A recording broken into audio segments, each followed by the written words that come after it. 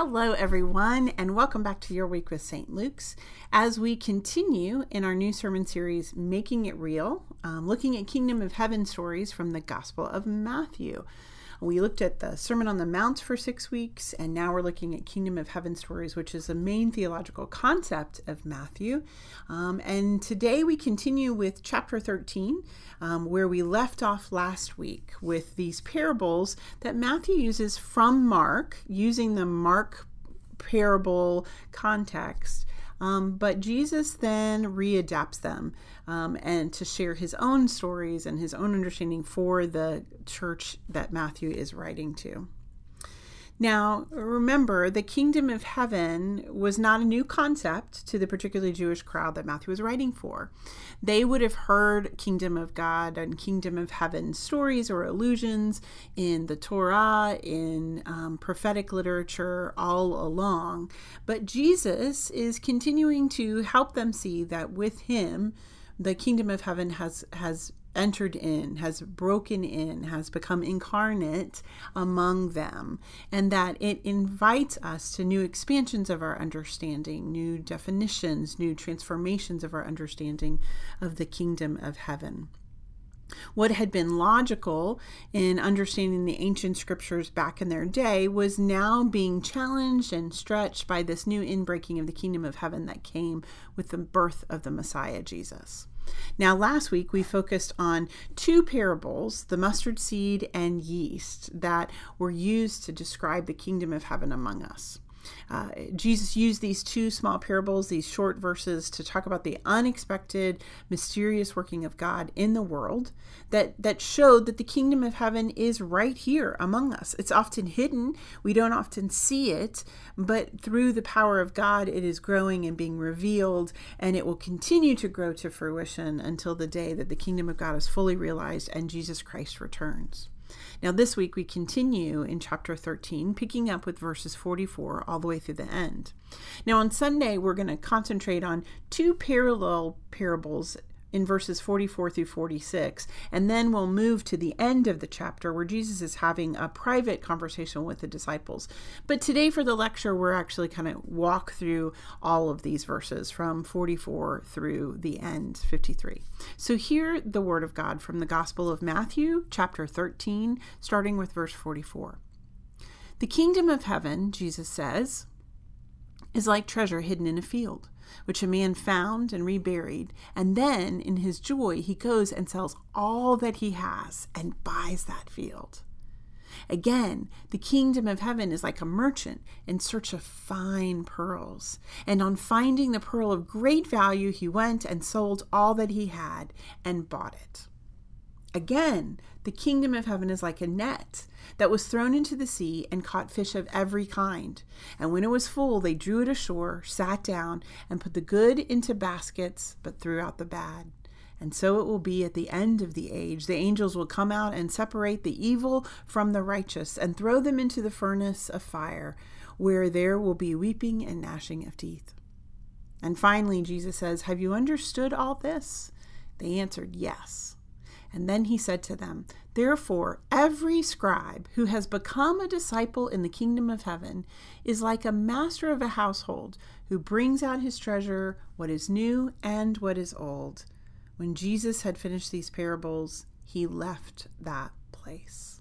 This is the word of God for the people of God. We say thanks be to God as we expand it and hear it in new ways tonight.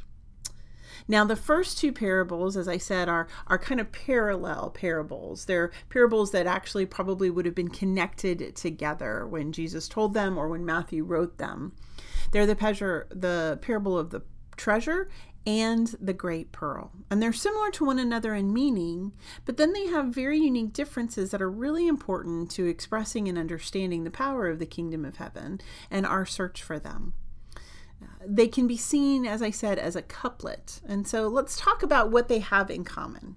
The kingdom of heaven is not like the treasure or pearl. That's not what Matthew is trying to say. Actually, what is similar in these two is that the kingdom of heaven is being compared by Jesus to the actions of the protagonists in each of these stories. The basic meaning of both of them is that a protagonist will go and sell everything for the sake of that one thing that means so much and holds so much value. It's about someone who has discovered or experienced something of absolute precious value that cannot be found in any other place. And in doing so is willing to do anything and sell everything in order to possess it, to inherit it, for it to be a part of their life forever.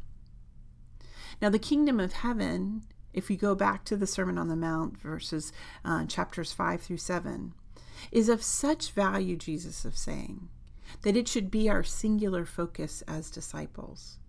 And when we have experienced it, when the mysterious gift of a glimpse of what God intended for humanity all along comes to us, our discipleship towards that inheritance should be an all-in discipleship. We should stop at nothing. We should not let anything else ever be our focus against. Once we have found it, we want to seek it and seek it to become a part of who we are and the world around us. Now, that's the similar point of both of these very short parables. But the tactics and circumstances around each of the protagonists is not only different, but offers us a really, truly different message for either different people or different phases of our life in how we encounter the kingdom of heaven. Let's look at the first parable. It's about the treasure. Now, this plowman, as it's described, is just going about his ordinary, everyday work life. He has no expectation that anything will be different than the routine of what he's always done. He doesn't have any idea that anything new or mysterious or certainly anything of great value is going to happen. When in a surprise moment, almost by accident, the plowman finds this amazing treasure. Now his actions that happen after, if you look at the ancient world especially, it would have been considered probably pretty unscrupulous, especially for those who follow the laws and the Torah. One would have normally believed that it was important that if they had found a treasure on land that was not their own, it would have been told and it would have been full disclosure, especially before trying to purchase this land. But Jesus was known to talk about scandalous behavior and to be a part of scandalous behavior in the traditions of the day in order to show the power of the kingdom of God to provoke and break the rules of kind of the society that is trying to show that the plowman was so overwhelmed by the excitement of finding this treasure of such great value that they knew the extent to which they would do anything in order to sell all they had and possess this treasure fully to themselves. Now the merchant, on the other hand, it says is seeking, searching diligent, very intentional about what he is looking for. He is looking for fine pearls, which would have been considered in the ancient world the most valuable of objects. He knows what he's looking for, he's searching for it, and when he finds it, he knows its value. He knows automatically what he needs to do. It was probably his plan all along that if he found the great pearl, he would sell everything in order to attain it. It was his goal from the beginning. Isn't it interesting how similar in the story of the action of both is a sense of urgency, a sense of being able to do anything to be able to keep what they found. But here we have two different experiences, just like we have in the world today. Many of us are just going about our ordinary days. We're just trying to get through. We're just trying to go through the routine and not expect anything great to happen. But it's in those moments that truly extraordinary things happen to us, where God breaks among us, where incarnational moments happen, where the kingdom of heaven breaks through. Maybe it's the birth of a child. Maybe it's an unexpected moment of great humanity that's been shown to us, a healing, a forgiveness. Tom Long says, in this moment, all at once, life becomes holy to us. And that happens not only to certain people, but it happens at moments in our life. And when it happens, we spend our life then probably becoming the merchant. We've experienced it. We've seen it. We've known it. We've felt the Holy Spirit. We've felt those kingdom of heaven moments. And then we become like the merchant who is seeking and hungry, looking for meaning, wanting to make sense. And they're looking for something that maybe had grabbed their attention before and wanting to find it and have an encounter with that holy other. What's interesting is the parable of these parables is that whatever expression we find ourselves in and whatever moment we find ourselves in, and whether the plowman or the merchant, the same action happens, that we have to have a sense of urgency, ready to be all in order to move heaven and earth, to capture that moment, to inherit it, to possess it, to receive it in the fullness of what it is and not let it go. Now, the next parable is an interesting one. It's the parable of the net. It says the kingdom of God is like a net that has been thrown into the sea and caught fish of every kind. Now, this was probably a drag net, which meant it would be like 6 feet wide and hundreds of feet long. It would take multiple people throwing the net over the boats, much like the disciples we had seen in the disciples and other stories in the Gospels. It says when it was full, they drew it ashore, sat down, and then they began sorting. Good into the baskets, throwing out the bad. Now, often this parable is used to kind of express, this is the extravagance of evangelism and what the church and disciples should be about. They compare it to the sower and the seed in the beginning of chapter 13, that the sower, who is often considered to be God, throws seed out extravagantly on all soils, and we trust the Holy Spirit and the kingdom of heaven to be able to root it into life as it's needed. But Jesus doesn't take that. Jesus goes on to say, so it will be at the end of the age. When the kingdom of heaven comes, when Christ returns, when God makes God's space among us and the kingdom of heaven, the sovereignty of God's control and power is among us and rules and reigns on the earth, Jesus says, angels will come out and separate evil from righteousness, throwing them into the fire where there will be weeping and gnashing of teeth. Now, we don't like that. We don't like that understanding. But it's interesting because if you move back to hear, of course, where Jesus was talking about the fig tree and what Jesus was talking about the tree that bears fruit and the mustard bush that grows and provides shelter.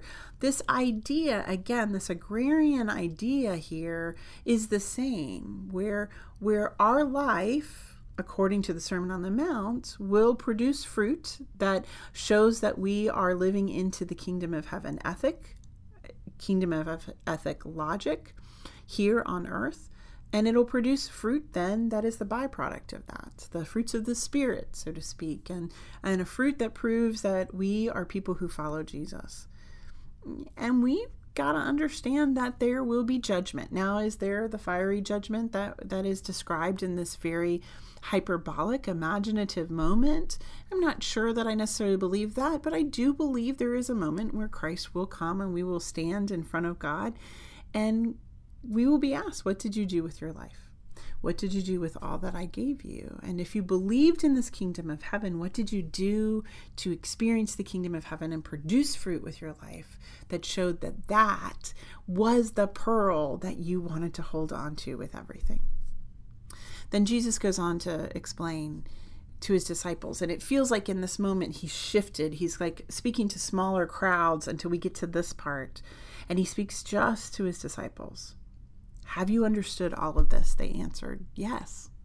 And there would be that discipleship in Matthew, different than Mark. In Mark, the disciples would have said no, because Mark had the mysterious Son of God. It was a mystery up until the end. And the disciples didn't always understand. But in Matthew, they do. In Matthew, from the very beginning, he teaches of the kingdom of heaven and the Sermon on the Mount. And then they move into this public ministry where the disciples are learning and growing and walking alongside him. And so have they understood this? Have they understood these 7 parables? Have they understood the secrets of the kingdom of heaven? Yes. And then he said to them, and he gives them another parable of the kingdom of heaven. Therefore, every scribe who has become a disciple in the kingdom of heaven is like. So there we have those who are disciples, who are scribes of the kingdom of heaven. It's like this. And he speaks about a master of a household that brings out of his treasure what is new and what is old. Now, it's interesting because normally in ancient sayings, but even now, we always talk about the old and the new, right? But remember, the Matthean concept is that reversal of logic. So Jesus in this moment reverses the logic of the world would say the old and the new. But Jesus says, no, it's about the new and what is old.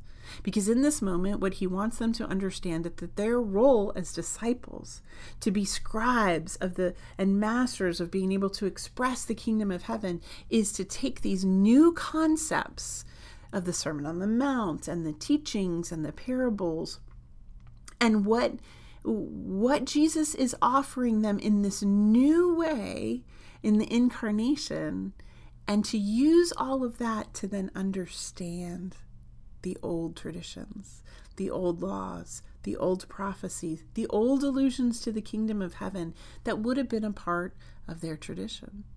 Jesus is saying, use these new concepts of the kingdom of God, this new understanding that I'm giving you of the kingdom of heaven among you, and allow that to be the filter by which you understand the faith that was handed down through the generations to you. Which is interesting because it calls for us to use discernment. The kingdom of heaven is an understanding that every time we have a new experience of God, every time we have a new experience of that Holy Spirit moment, like we had on Pentecost, we use that to interpret all that's been handed down to us. We've been talking about to people in our office hours conversations, both in the last series and in this series, about where people have moved and grown from an old understanding, discerning what was true about Jesus, using Jesus as the filter, using the kingdom of heaven as a filter, to discard maybe that which doesn't hold value anymore, that which was extraneous to the true foundation of God's love, Father, Son, and Holy Spirit, the incarnation and the salvation moment, and making space to hold new things. But Jesus is saying, no, it's not, you don't discern the old on its own. You discern the old and what needs to be discarded and what needs to be kept based on the revelation of Jesus Christ, on the experience of the kingdom of heaven, and being able to know that once you have tasted it, you'll do anything to hold on to it and use it as your filter in life.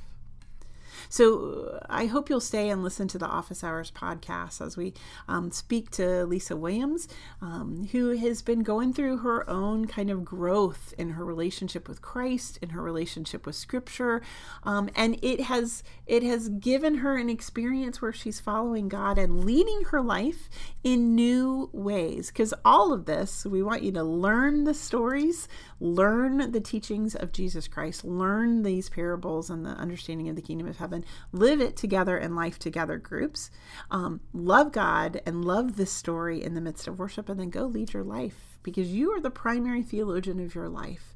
And when you lead your life with God's stories, it reveals the kingdom of God among us. See you next week, and see you Sunday as we talk about this more.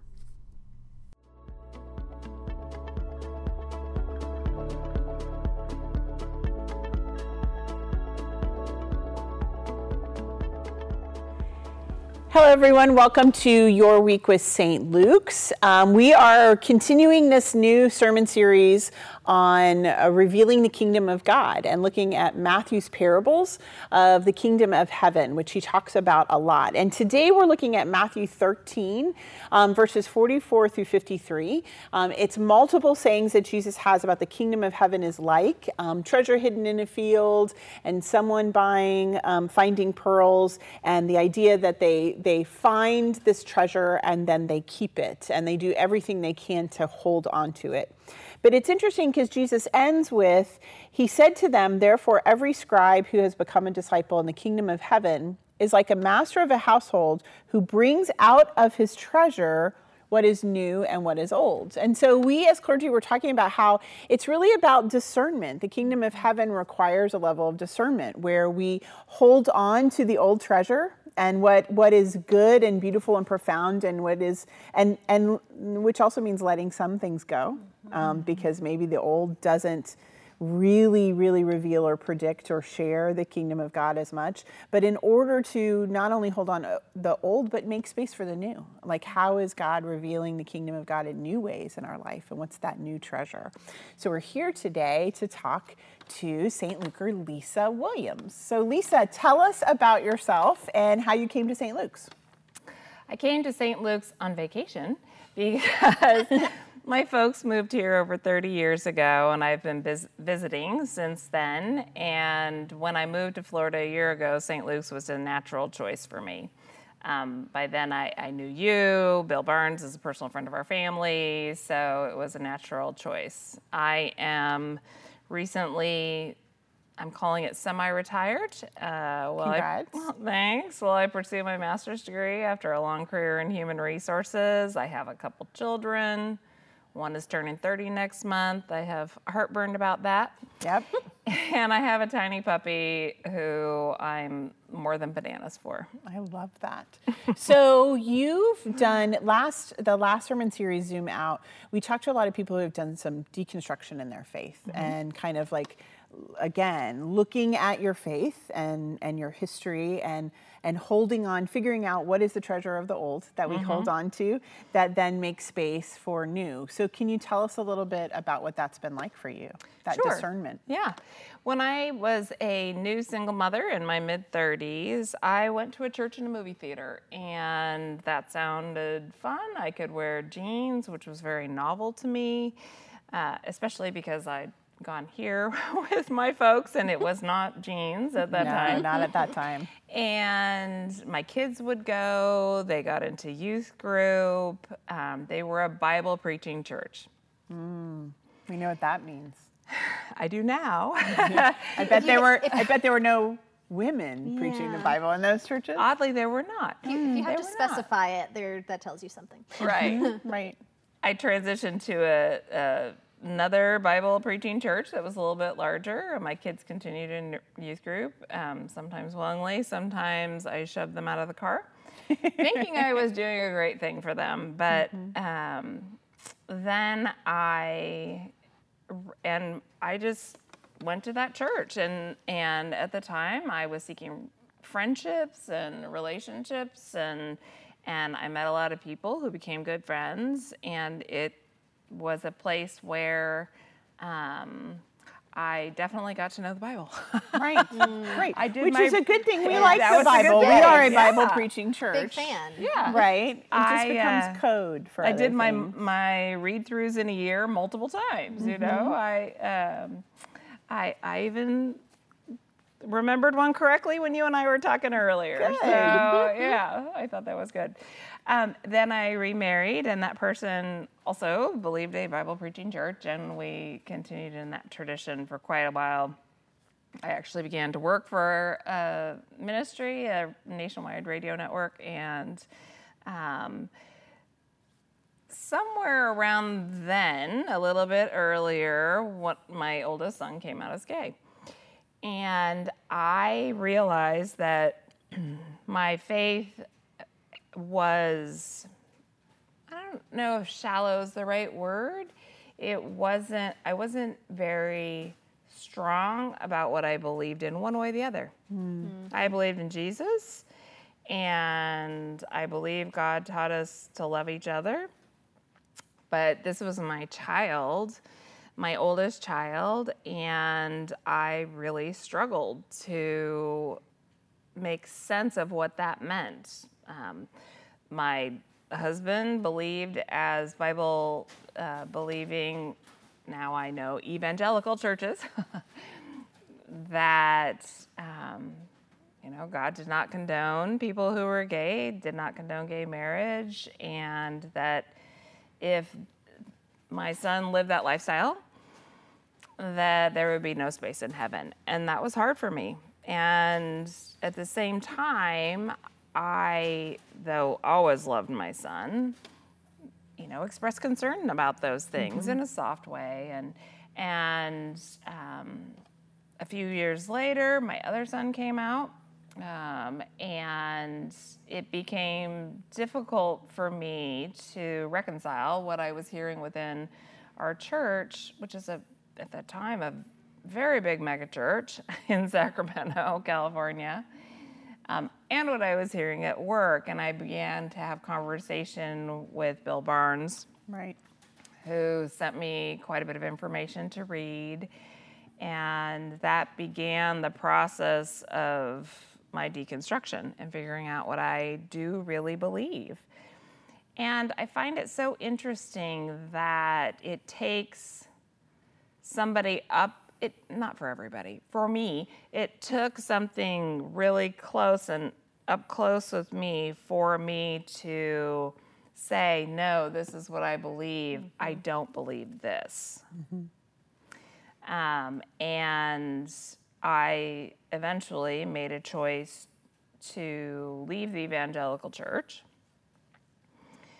which was not a popular choice, but I did, and continued to read alternative Christian authors who are now on some of whom are on a list that recently came out of False prophets. False prophets. The False Prophets List 2022. Which is interesting because they're alternative. They were great. They're alternative to one group of people, but we would say they would be theologians and commentators that we would have listened to for Rachel Yeah. Held Evans, right, Barbara Jim Brown, Wallace, Barbara Brown Brown Taylor, Taylor, right? These are all right. people that we quote and listen Kate to. Bowler. I Right. don't think she was on the list, but Yep. her many. And Nadia Bowles-Weber. Yes. Right. You know, people who I love, who I read and thought, oh yeah, I get that. That makes sense to me. Whereas some of the other things I would hear, I would say to a person I was in a relationship with prior to my leaving, that doesn't make sense to me. And I found the response was so defensive. Like, who am I to question God, quote unquote, God's word? But I had a lot of questions. It's interesting because as you talk about it, Jesus is talking about holding the treasures. And in the Sermon on the Mount, of course, he talks about where your treasure is, there your heart is. And your treasure was your son.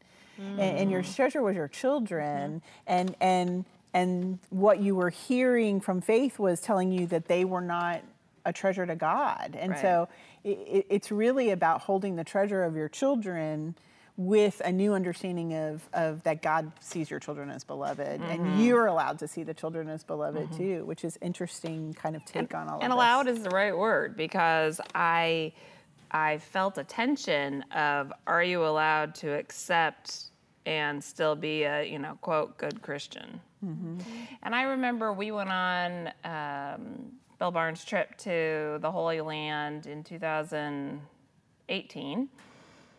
And I remember thinking when I was there, and Bill and I had many more conversations on that trip about the kids and about where my faith was evolving, and thinking to myself, it really just is as easy as Jesus.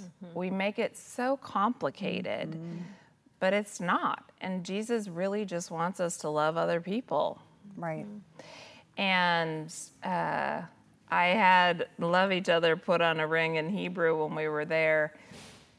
And I think my partner at the time probably thought I was talking about him. But I'm like, sure. Still got the ring. I don't have that person. So it's interesting because Bill, I think that's important for people to hear, is that Bill, helped people deconstruct their faith around here for years before we even called it deconstruction. It was really building a faith based on the kingdom of God and based on our core values, and that was happening, years and years ago. Which is interesting because this podcast comes out the week before Pulse.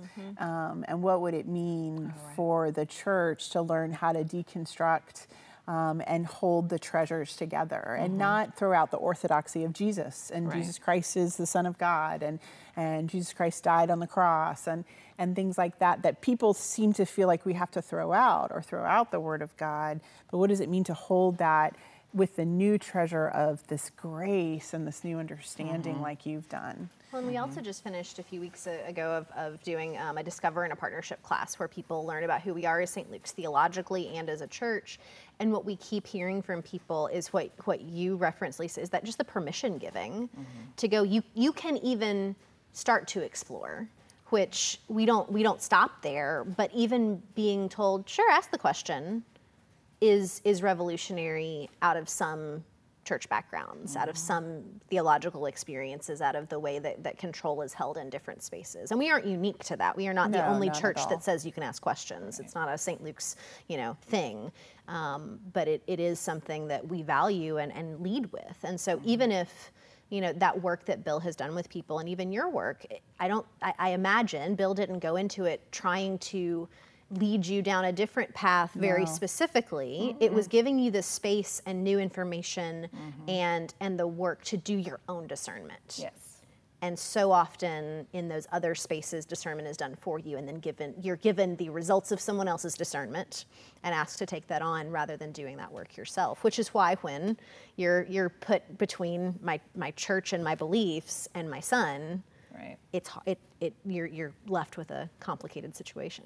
One at my former ministry employer, I had, within the last year, I had my boss, who knew exactly the journey I was on, say, I worry about your walk. I said, my walk's fine. But yes, that permission to ask questions is often, asking questions itself can be seen as heretical, and it's not. It's part of discerning and part of really wrestling with what is true for you, what do we know, what's the context, the time, and making a way through that. One of the authors that I felt gave me a lot of permission was Rachel Held Evans, where she talks about the Bible being stories and myths and poems to help us understand the heart of God. And when I really thought about that, it made so much sense to me and allowed me to let go of some of the passages that were troubling to me. And hold on to what the power. I think this makes you dig into the Word of God even more powerfully, even more deeply, and it makes you wrestle and struggle with it, which is very scriptural because it's the rabbinic way, it's the midrash, it's understanding that. So it's interesting because you started to talk about it. I think you and Melissa really, what Bill did for you is what we're trying to talk about now. We want people to learn their story and to wrestle with it, to live with it in community, to love God and God's story through worship, and then go and lead their life as public theologians. And the idea that we clergy are not the primary theologians, you are the primary theologian of your life, and you're called to lead God's story with your life. And that's what this whole podcast for the next few weeks are about, is how are you learning this and going through this deconstruction, how has it changed how you lead your life with God's story? And you have left a career for 30 years in HR, and you're on a new path. God's kind of leading you to be a public theologian. So talk to us about that journey. It's interesting because I was so tired of human resources and didn't want to do it anymore. But I worked really hard. I have multiple certifications in the field and had developed a depth of knowledge and skill of practice that at the time, it wasn't hard to walk away. What I realized in the months after is that I was super, super burnt out and had been probably for a year or two. So I left and started a master's program in applied psychology.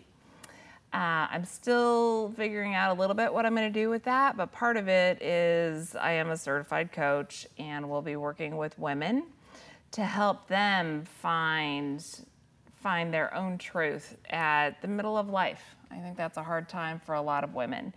And so I'm going to be doing that.